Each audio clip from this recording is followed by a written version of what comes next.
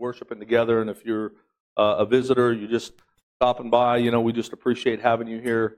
I want to welcome everyone who's watching online, and just continue to pray for this ministry and for what God has called us to do. Amen. And we've been doing a series called At the Table. I'm going to finish it this morning, and I'm just really kind of struggling in some of this stuff. It's tearing at me. I mean, I'm looking at the clock right now, and we worship probably about 10, 20 minutes longer than we normally do, but that's cool, because sometimes you just have to break in. I'll tell you, if we worship 3 hours, don't be mad. I don't think we've done it, but don't be mad. I mean, if God is really taking us to a place, we should all be there. Amen. It's not about me. It's not about you. It's all about Him. Amen. And He's all about us. That's what's so cool about God. God already knows where you got to be when you got to be there. I don't really go by the clock, to be honest with you. With these lights, it's really hard to see. So, and I don't have a clock up here. So pray that I get done in 5 minutes. But anyways, we've been doing this At the Table series. It's going to be Lessons in Faith. Is what we're going to talk about today. We started off with talking about change, and we got into stress and some other things. We talked about parenting, biblical parenting, and what this series is about is I've taken the top 6 questions that people have and decided just to answer them. So it's at the table. It's kind of like a smorgasbord type of deal. So if you come in on the first one or the last one or the middle one, it doesn't matter, because it has nothing to do with the one before. Is that okay? All right. The Bible tells us in Hebrews 11:6 that it's impossible to please God without faith, because we have to believe that He is, and we have to believe that He's a rewarder. But they say rewarder. He's a rewarder of those who diligently seek Him. And that's what it says. Just write that down. That's not in your notes. Just put Hebrews 11:6. You can look that up later. And we're living in a time right now where the majority of people just don't believe the Bible. You can take that off. I was just going to it. The majority of the people don't believe the Bible. And because they don't believe the Bible, it's really hard for them to have faith. As a matter of fact, the millennials, this generation right now, only 4% of the people raised in this generation actually believe the Bible to be true. And to be honest with you, I don't blame them. And mainly because us parents have not lived the Bible to be true, for the most part. So how can we teach people, our children, that the Bible is true when our lifestyles don't reflect what we say we believe?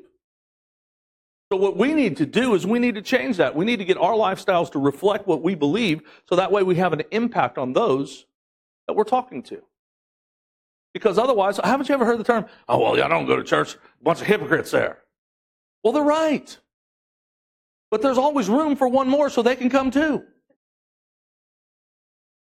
Amen? I mean, it's just the truth. So we're living in a time where a lot of people are questioning and they're doubting. And, when I start taking a look at this generation, I start really praying for this generation, because when I start taking a look at it way back, say, earlier on, say in the 40s through maybe somewhere early in the 60s, I think it was 65% of people believed in the Bible to be true. And you saw where our country was. Then the next generation after that, which is my generation, I'm kind of a Generation Xer. I was a punk rocker in the late 70s, early 80s, and it was about 16%. And then the next generation, and this is where we're getting into now, and this is the 4%ers. And so you could just see where the country is going. All because people refuse to believe the Bible to be true. And it just keeps going worse and worse and worse. And the Bible talks about this. So the topic of faith is a huge issue in the church. In Mark chapter 9, verses 17 through 24, it says, a man in the crowd answered, talking to Jesus, "Teacher, I brought you my son who's possessed by a spirit that has robbed him of speech. Whenever it seizes him, it throws him to the ground. He foams at the mouth gnashes at his teeth and becomes rigid. I'd like to see a few people act that way, because I'd like to call the crazy place and have them sent away anyway. He said, I asked your disciples to drive the spirit out, but they could not. So in other words, this man was doing everything he was supposed to do. He brought him to the disciples. The disciples couldn't do it. It didn't work. So this is what Jesus replied to the man. He said, "O unbelieving generation," Jesus replied, "how long shall I stay with you? How long shall I put up with you? Bring the boy to me." So they brought him. When the spirit saw Jesus, it immediately threw the boy into a convulsion. He didn't speak a word to it. He didn't say anything to it. Just when the spirit recognized Jesus, who he was, it started freaking out. And see, that's what should happen with us. The Jesus on the inside of us should make a dark world uncomfortable. Should make it freak out a little bit. He fell to the ground and rolled around, foaming at the mouth. Jesus asked the boy's father, "How long has he been like this?" "From childhood," he answered. "It has often thrown him into the water or the fire or water to kill him. But if you can do anything, take pity on us and help us." So the man wasn't sure if Jesus could help. If you can do anything, he said, "Have pity on us." And, Jesus is like, "What you talking about, Willis?" Because this is what he said. He said, "If you can," Jesus said. It's like, what do you mean if I can, He said, "Everything is possible for him who believes." Immediately the boy's father exclaimed, "I do believe. Help me overcome my unbelief." Now that's kind of weird. I believe, but help me overcome my unbelief. Now, to be honest with you, that happens in church all the time. I believe, help me over. How do we have unbelief? Now that's a good question. The way we have unbelief is, I prayed, and I didn't see it work. Such and such, they were such a good person, and they got killed horribly in some horrible accident, and they were so young. Where was God in all of this? And so all these things start piling up and piling up and piling up. But the reason why we know we believe is because we came to church. So we believe something. So this is what we say in church: I believe God. I'm getting into worship, but I can't connect because I need help with my unbelief. And so today what I want to do is I want to help you find that unbelief, and I want to help turn that around. And you might be saying these things. You might be experiencing some of these things yourself. You might be drowning and just, "God, I'm drowning, help me." You have the little, "I'm falling and I can't get up." You're trying to get up. And that's what God wants to do. So today what I'm going to give you is I'm going to give you 7 lessons that will help your unbelief. The book of Hebrews in chapter 11 we call it the Hall of Faith, because it has all these great faith heroes in there and has these grandiose stories. It starts out, Hebrews 11:1, it says, "Now faith is being sure of what we hope for and certain of what we do not see." So faith is sure in hope. Now, hope is not the type of hope that you think, "Oh, I'm believing, and I'm believing, and I'm believing, and I'm hoping, and wish. No, that's not hope. The word hope in the Greek is confident expectation of the good. When somebody, "Man, something good's going to happen to you today." "Oh, I hope so." Well, you're not expecting it. You're just going, "Oh, I wish, I hope, please God, But when somebody really believes, "I believe that, thank you." That's right. You can hear it in their voice. It's something about their posture. They have a confident expectation that God is going to do something good to them today. That's why so many people got mad at Oral Roberts. It was way before that hospital $8 million thing. Everybody thought that's why everybody was mad at Oral Roberts. No, they were mad at him because every day he would say when he was on the television or the radio, whatever, "Something good is going to happen to you today." And Christians all about, "Not me." You sorry things, you. God wants to do good things for you. In the midst of all the bad stuff that's going around, the bad stuff is going to happen, okay? That's just a fact. But you don't have to feel bad in the bad stuff. You can feel good and confident knowing that God has your back. He's on your side. He's going to help you out of the situation you're in. Woo, come on now. That's a good word right there. So then he goes on to say in verse 2, he says, this is what the ancients were commended for. And if you keep it in context, he's talking about the great cloud of witnesses. They were commended for standing up through trials and struggles and tribulations, and they were commended for these things. They're up there cheering you on. They were honored because of the faith. They dared to believe beyond reason. They dared to believe beyond what they could see, what they could smell, what they could taste, what they've experienced. They dared to believe beyond that. And this is the type of faith that God wants you to operate in. This is how he wants us to operate. The first one is this, and number one, Abel's faith lesson, and Abel was Adam and Eve's child. Abel's faith lesson is put God first. Got a piece of paper, it's right, just write that in there, put God first. You know, this is really where Christians have problems. This one right here. How do you know? Look around. There's empty chairs. Why are they empty? It's bow season. Fill in the blank. Whatever the case may be. So God is not first on their list. I'm out riding my Harley. Or my new Can-Am. Where's Bob and Mary at? Okay, there he is. I wanted to make sure. Because they had that Can-Am and they were trying to figure out where to put gas in that thing. I'm thinking, oh, they're going to take off from church and ride that Can-Am. I'm going to talk about them. I know. I just thought I'd tease you a little bit. But what it is God has not been first on our list. And this is the deal. If he's not at the top of the list, he's not really on your list. Hold on, let me say that again. If he's not at the top of your list, he's not really on your list. Do you know why?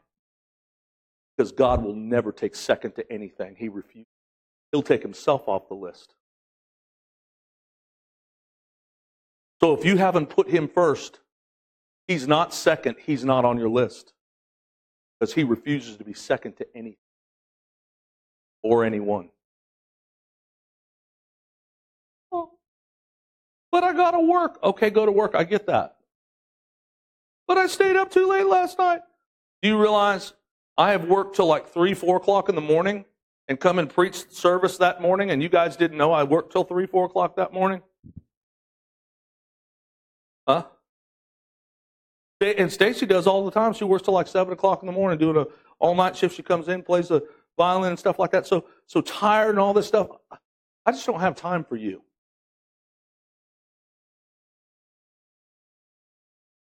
You know why? Because that's what God just said. I don't have time to be on your list. You don't have time for me. I don't have time for you. It's not I'm left you or forsaken you. You've left me. I'm here.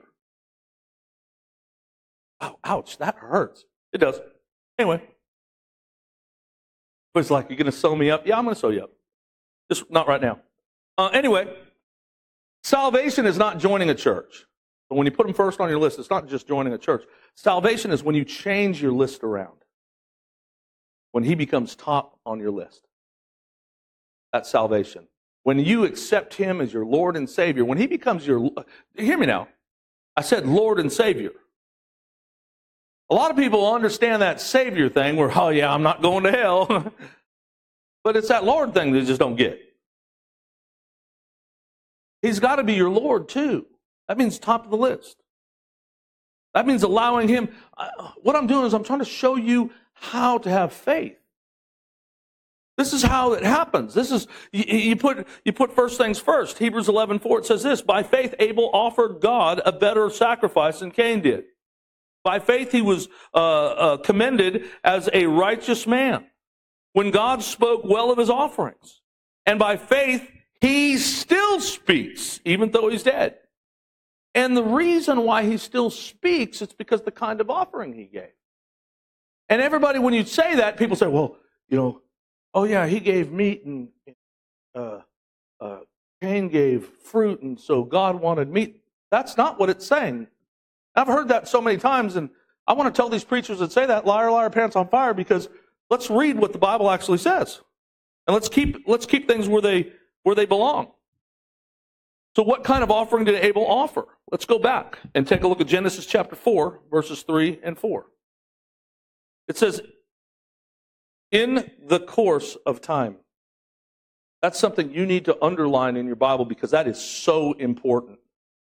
It says, in the course of time, Cain brought some of the fruits of the soil as an offering to the Lord. In the course of time, Cain brought some of the fruit. So in other words, that means in the course of time, he waited till he had enough fruit and a bunch of fruit, and he was able to feed his house and do everything else.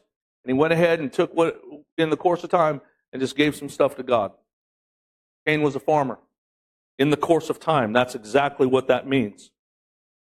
So it goes on to say, but Abel brought fat portions, and that's because he was a shepherd. You know, Cain brought fruit because he was a farmer, and that's what farmers bring. Farmers bring fruit. Because people try to say, well, you know, God must have told Adam that they had to have some type of meat sacrifice. It's not in the Bible. Let's quit adding to it. So he was a farmer, and it's the first increase, and that's what he brought. He brought the first increase of his fruits. He brought the first increase, or I mean, he didn't bring the first increase. In a course of time, he brought his firstborn. In other words, he brought an animal, the first animal that he had, not knowing he was even going to have another animal to supply the needs for his house. He said, this is the very first. I'm giving you my first. So it's in the type of offering. The portion is the first fruit, the first thing in your heart, the first part of the day. The reason why we worship God on Sunday is because it's the first day of the week. We want to give him the first day of our week. God, you have this week. Where is it scripturally? Revelation, when the Bible says that when John got his prophecy, it was on the Lord's day. Well, when was the Lord's day or the day of the Lord? When was that day? It was the first day of the week because that was the day that Jesus rose from the dead. That's called the Lord's day. And so today is the Lord's day because of that. We're not under old covenant and old ritual sacraments because the Sabbath is still Saturday. That's what it means. That is still the Sabbath. But see, we're supposed to worship God every day. Not just Saturday. Every day. First fruits. First portion. That's where the offering was different. It said the Lord looked with favor on Abel and his offering. So they both gave, and it had to do with priority. Abel put God first, and that's what we have to do, is we have to put God first. He's got to be at the top of the list. Number 2, here's Enoch's lesson of these heroes of faith. Walk with God. That doesn't mean just on Sunday morning. Walk with God. Have him with you all the time. Be with God. Walk with him every day. In Hebrews 11:5 it says, by faith Enoch was taken from this life so that he did not experience death. And wouldn't that be cool?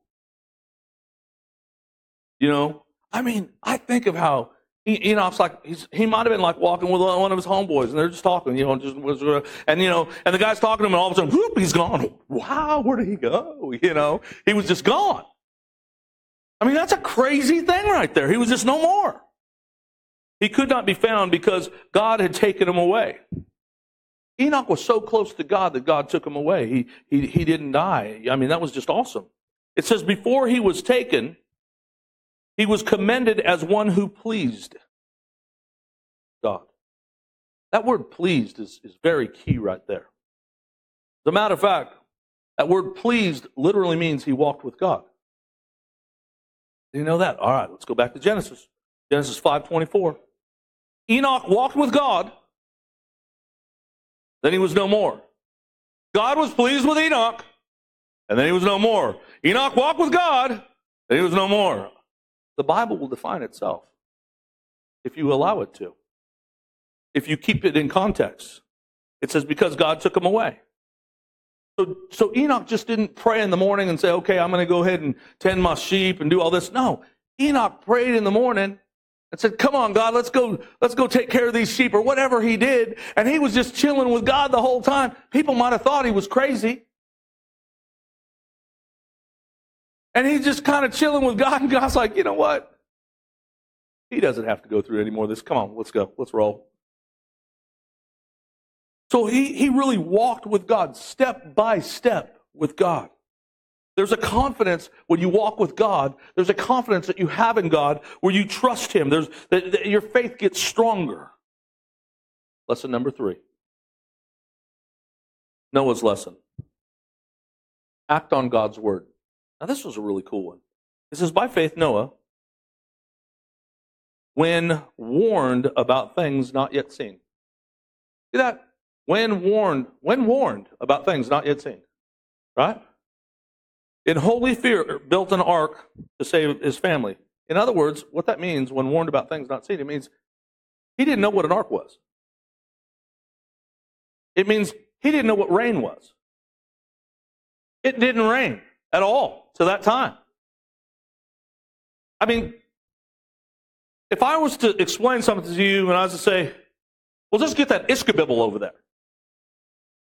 Yeah. You don't know what an Ishkabibble is. Well, that's kind of like what God said, go build an Ishkabibble. Oh, and by the way, little Ishkabibbles are going to come too. And, the rain from the sky. You're like, what are you talking about? I don't know what that is. Well, see, so he had to trust God, and he had to go upon actions of things that he didn't even know what it was. God just said, okay, this is how I want you to build your Ishkabibble.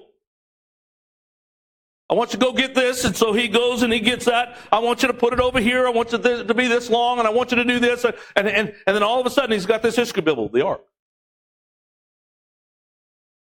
He's going, wow, what a nice Ishkabibble. I don't know what it is, don't know what it does, but it looks pretty cool. Now, these other little Ishkabibbles, does that mean little arks? Just because it's something he doesn't know what it means. It's going to come out from the sky, and this Ishkabibble is going to rise. And he wants to get all the animals in here. And some of these animals, they eat people. He wants me to go get what? I mean, I'll grab a couple little snails and put them on there, but a lion? I mean, he didn't work for Ringling Brothers and Barnum Bailey Circus. He didn't know how to deal with animals like that. He had to trust God that God was going to put peace in the animals, and that when he spoke a word, that those animals were going to do what he said because God gave him the authority. Now that's really, really good. So in other words, faith does. Your actions back up what you believe. Don't go there on the screen, but in your notes you've got James 2:22. That backs up what we just said. Number 4, Abraham's lesson. Wait patiently. The thing about patience is a tool to help develop character. When you want something now, the reason why you don't get it now is because your character needs to be developed. The reason why 70% or more of the people that hit the lotto and lose it all is because their character's not developed enough to be able to handle money. When God gives you money, when it's from God, when it's not from you, when it's from God, when God gives you increase in finances and it's from God, it's because he understands you're able to handle money.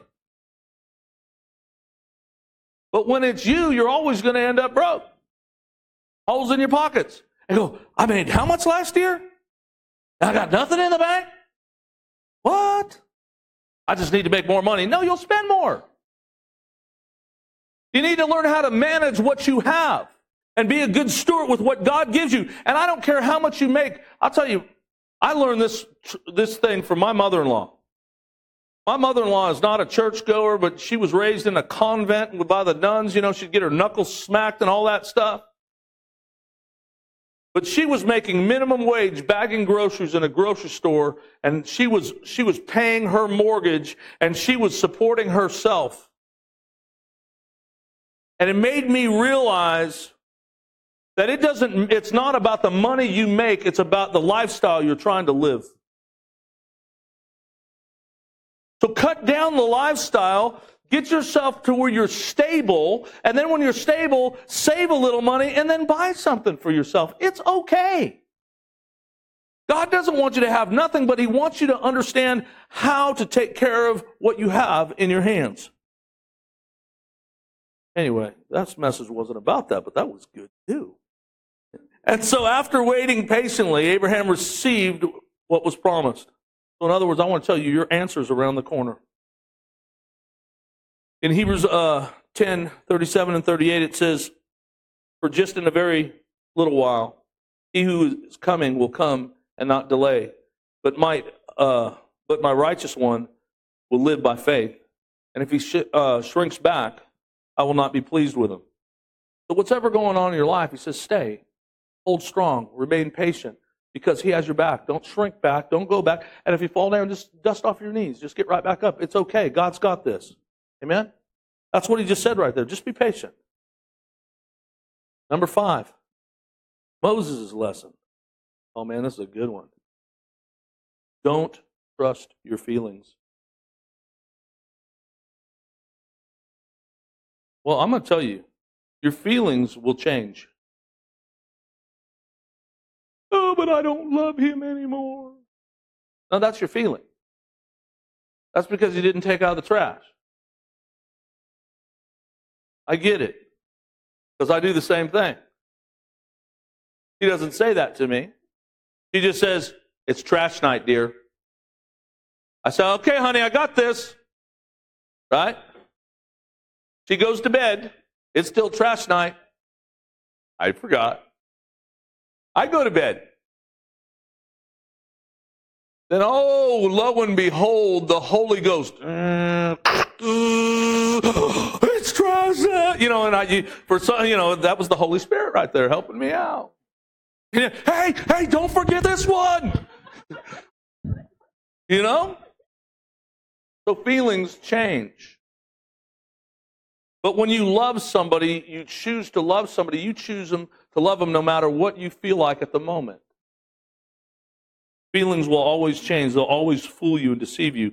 Hebrews 11, 24 through 27, it says, by faith Moses, when he had grown up, refused to be known as the son of Pharaoh's daughter. So in other words, he didn't want to live a compromised life. Instead, it keeps going. It says, he chose to be mistreated along with the people of God rather than to enjoy the pleasures of sin for a short time. So in other words, faith doesn't follow its feelings. He could have lived a compromised life, and he could have lived very, very well, but he decided not to. He decided not to live by his flesh. He said, by faith he left Egypt, not fearing the king's anger. He persevered. Thank you. Hold on, let me widen this. Thank you. Because he saw him who is invisible. So in other words, your feelings, to me, when I read this, is your strongest enemy. Because your feelings are invisible to the naked eye, but you have such a power that comes over you. Kind of like in a song. Anybody here like country music? Raise your hand if you like country music.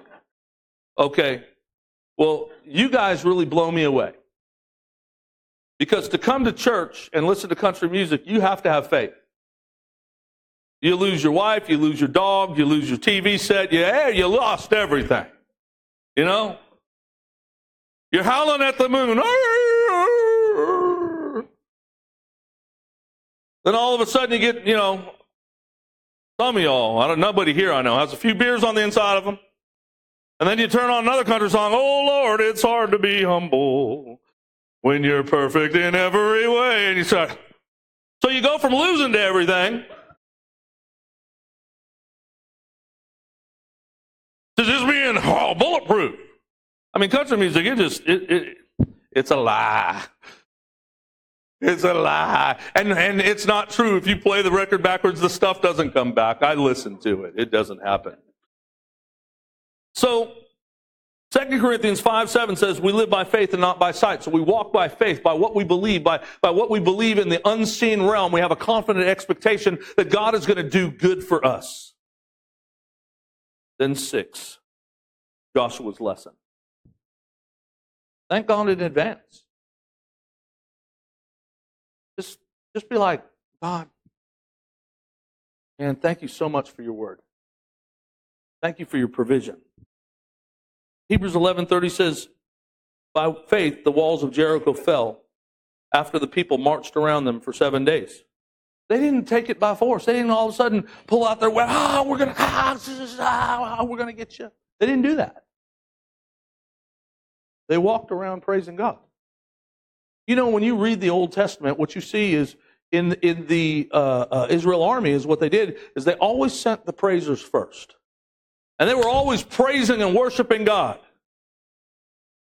And they'd have this army behind them. And the army wasn't really that big. I mean, you take a look at Israel. Take a look at the country. They're not that big.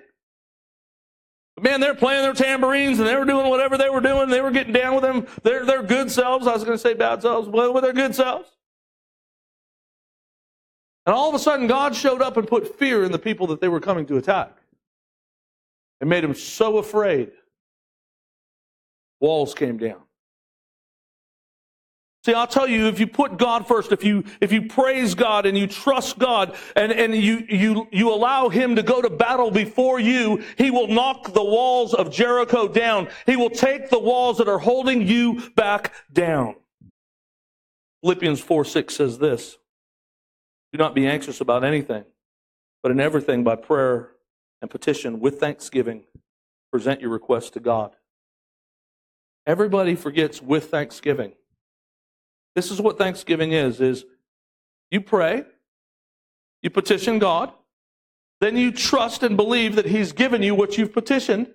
So instead of praying for it again and asking Him again, you thank Him for it in advance, believing that you've received it before you actually see it. That's faith. You get that actually from reading Mark 11:23 and 24. It says, if you pray, or when you pray, you speak to the mountain, or when you pray and you ask God, you believe it, you receive. When you pray, then you have the things that you say. Mark 11:23 and 24.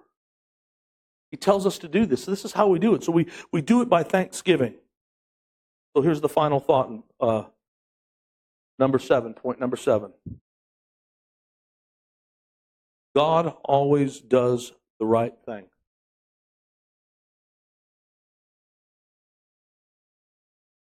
What do you mean God always does the right thing?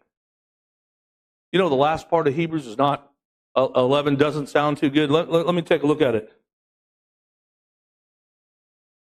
In chapter 11, verses 39 and 40, it says, these were all commended for their faith, yet none of them received what had been promised. But it said God had planned something better. And what it's talking about is, it's talking about Christians who were sawn in half. It's talking about Christians who were made into wax candles, who did not back off their faith. It said they didn't receive that promise, the promise that they thought they were going to receive right there. It says this, God had planned something better. So just because we don't understand why something happens, God has something better planned.